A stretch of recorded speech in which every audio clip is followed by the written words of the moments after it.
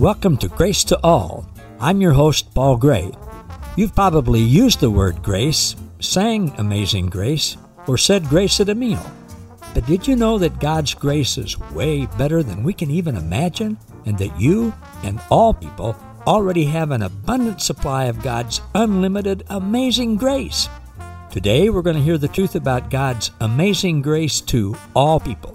So, sit back, relax, and prepare to be inspired and awakened to the amazing treasures that you already possess. This is truth that you can handle.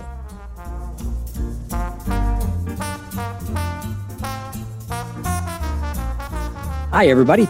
Paul Gray here. Appreciate you all joining me for another edition of Grace to All with Paul Gray. I'm going to talk about a familiar passage in Scripture today to many of us, but hopefully we're going to take a look at it in a little different light than some of us had before. This is written by the Apostle Paul. It's a book he wrote to a church in modern-day Asia. Then it was called Philippi. And Paul talked more than anybody else in the New Testament about mysteries. Most of us love a good mystery. And Paul talked about mysteries that God had revealed to him. And you know, God's still in the business of revealing mysteries to us. I mean, we'll never know. Nobody will ever know. The collective humankind, all of us will never know how good God is and all the wonderful things about him. It's just too much for the human mind to comprehend. But he did reveal some mysteries to Paul. Sometimes the word's translated as secret. A lot of times it's translated as mystery. And I want to give you one of the things that Paul revealed as a mystery that we'll cover in this passage, but I see it a little differently than I have now before. Paul understood the mystery that death is not a destination. It's not a final point. It's not an ending point. Death is simply a portal or a doorway or an entry point. God showed that to the Apostle Paul. Jesus took him up to heaven and showed him that. A portal from spiritual beings, all of us having a human experience, going back to where we originated before we came here, to spirit beings with no human limitations. Death is just a passage. We were spirit beings. We came to earth. We became spirit beings having a human experience.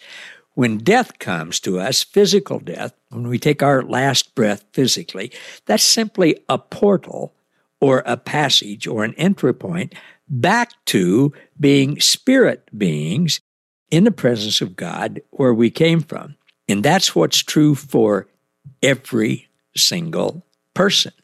God set it up that way. Now, when you know that, when you have absolute assurance, for example, that your dearly departed loved ones have passed through the portal to full awareness of the only true God, the good God, who is pure love with no conditions, who is pure light with no darkness, pure peace, pure joy, pure grace.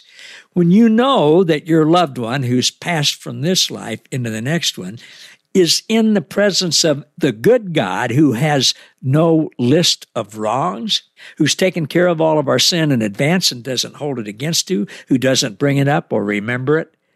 When we know that our loved ones who have taken their last breath here are in the presence of the good God who is not a judge, but who is a father welcoming his eternal children home, when you know that our departed loved ones are with the good God who doesn't do punishment in a place where there's no tears and no separation and no judging and no exclusion, when you know that that's where your departed loved ones are and who they're with, then that changes our understanding of death and how we feel and how we see it. Then we can literally celebrate and have joy and peace. Now, of course, when a loved one dies, we miss being with them physically. Don't deny that. But we know also that this human life is just a blip, just a minuscule blip on the eternal timeline, and in the blink of an eye, we'll be together with them again. That's not just theory. That's true reality. I experienced that joy and peace when my parents died. When my son-in-law died when he was 29 years old of cancer. I want to tell you about a friend of mine here in Lawrence, Kansas, where we live. She related to this in a time when we were together just a week ago. She and her husband were there. They were at their dining room table, and a couple of us were there with her. And she said, I want to tell you about when my husband died. His name's Gene. She said, I want to tell you about when Gene died. And I'm thinking, wait a minute, I can see him sitting right there. I didn't know he died.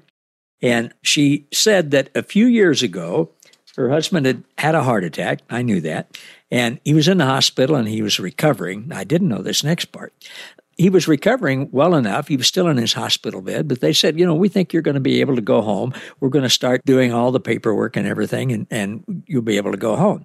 And at that moment, she said he sat up in his bed, his eyes rolled back in his head, he kind of swooned around a little, and he dropped dead. His heart quit beating. He had another heart attack. His heart quit beating. Well, all the bells and whistles go off. The family was there. She and her sons were there ready to take him home. I mean, her sons are panicking, as most anybody would. They're calling for help. People are rushing in. They're doing all kinds of things, putting him back on oxygen. They get the defibrillator out, and they hook him up to it twice. They shock him to restart his heart with no success. They're pressed on his chest so hard that they broke his ribs. They did the defibrillator a third time, and he came back to life. And she told us last week that during that time of chaos and panic, with her sons being distraught, a wonderful peace swept over her, and she was content. She wasn't worried. She wasn't scared. She wasn't filled with anxiety. She said she remembered thinking, well, they're in their 80s. She remembered thinking, we've had a wonderful life, and he's with Jesus and Papa, who he loves so much, and I'm going to join him soon, whether it's tomorrow or 10 years from now or whenever. And she said Jesus just enveloped her in the sweet peace, and she knew everything was okay. I mean, isn't that wonderful?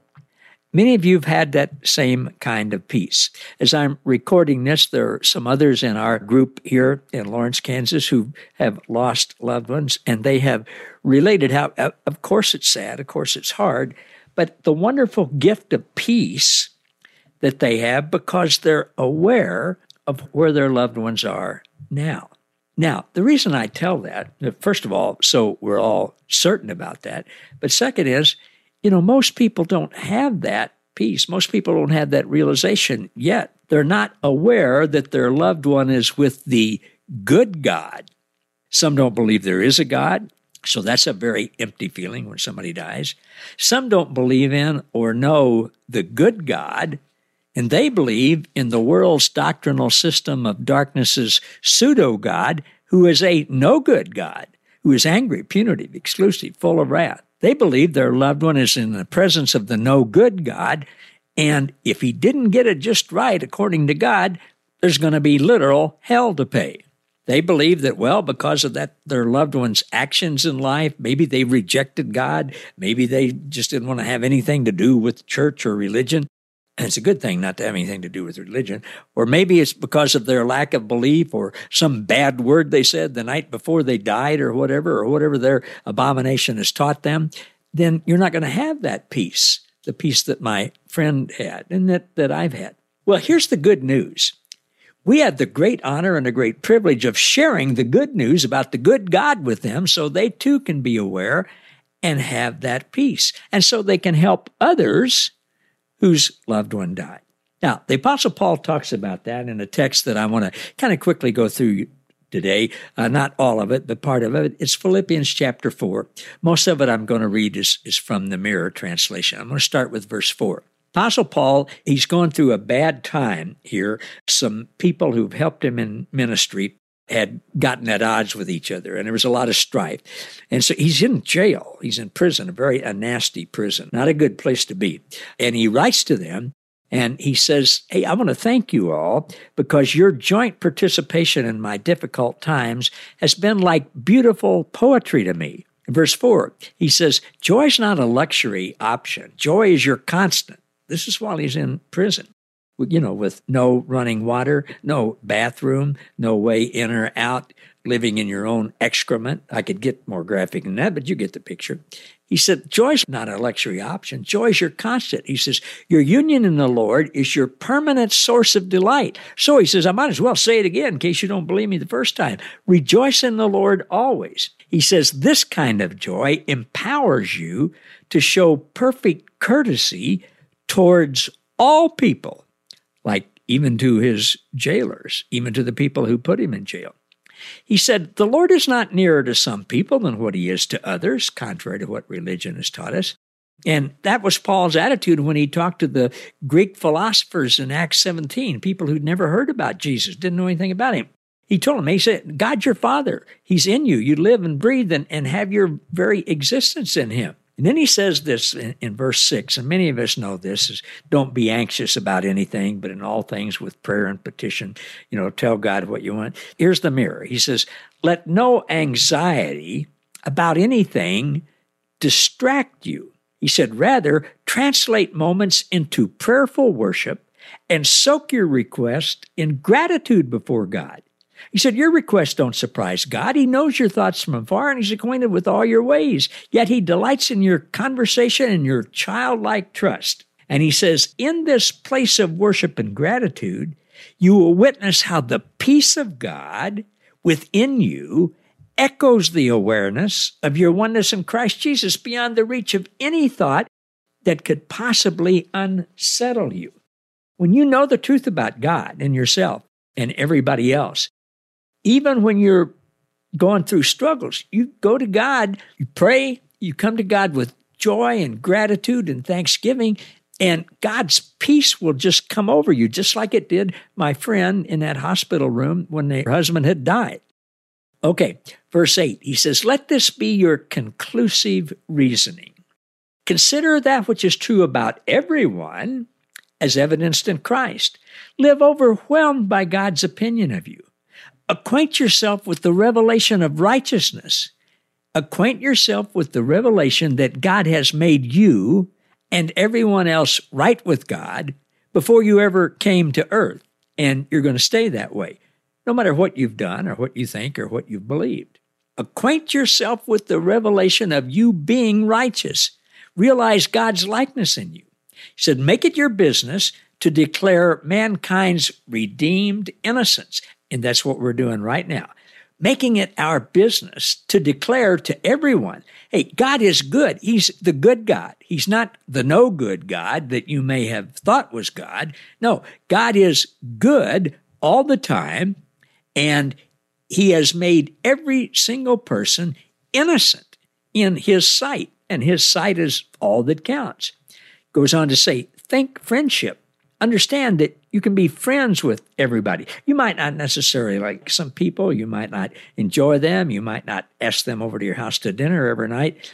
But you're friends with God because he made you friends with him. We're all God's children. And we're in a position where we can be friends with people even when we don't agree with their lifestyle or their whatever they're into or that kinds of things. It says, discover how famous everyone is in the light of the gospel. Mankind, all of mankind, is in God's limelight. Ponder how elevated you are in Christ. Study stories that celebrate life. Those are the things to think about rather than dwelling on how bad everything is.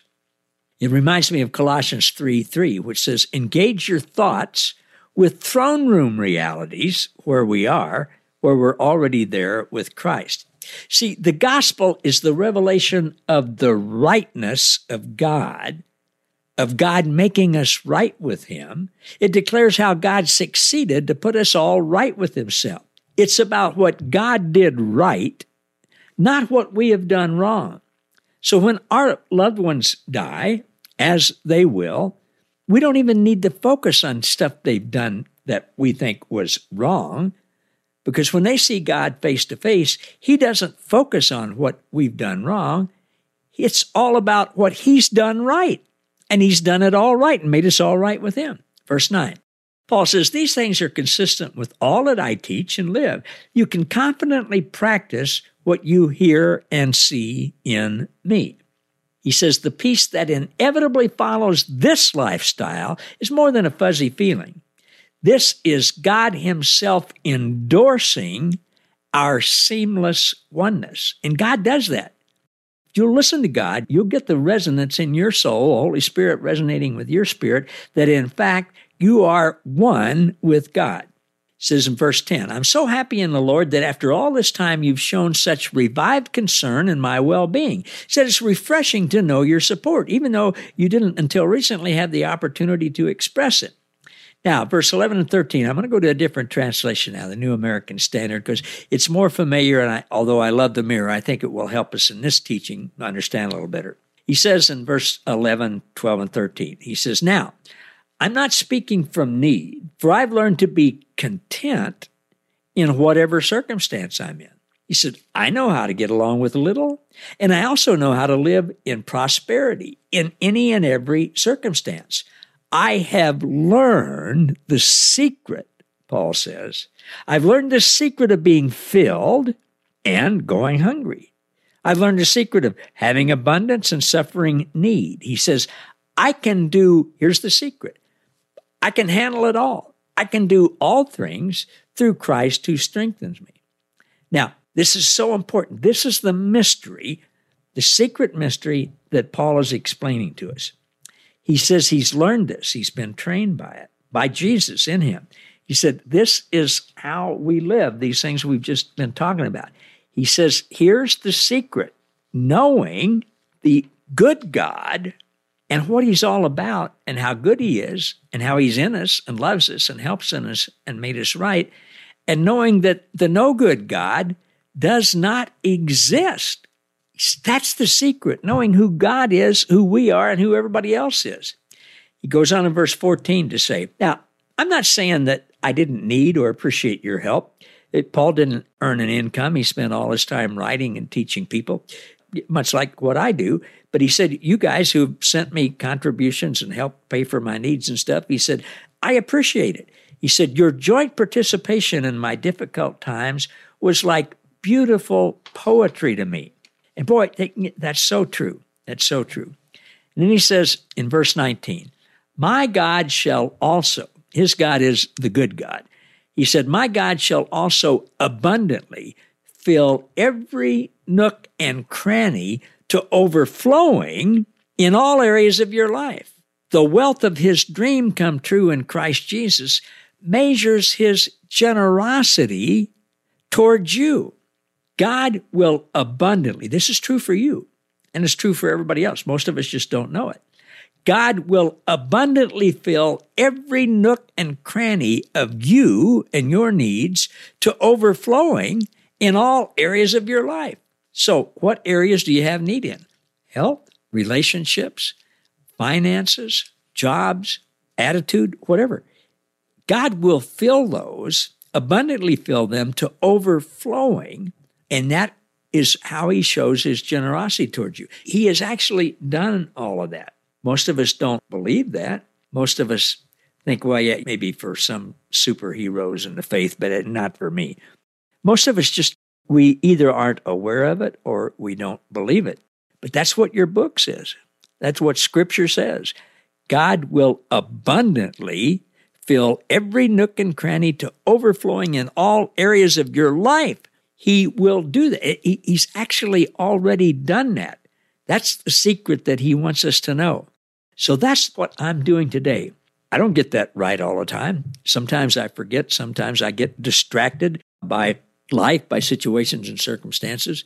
But when I choose to remember who the good God is and what he's done for me and everybody else, and I focus on that and think about that, and rehearse that in my mind, then I find myself overflowing with peace and joy and happiness and goodness and love for other people. And I find the worry just dissipating and going away.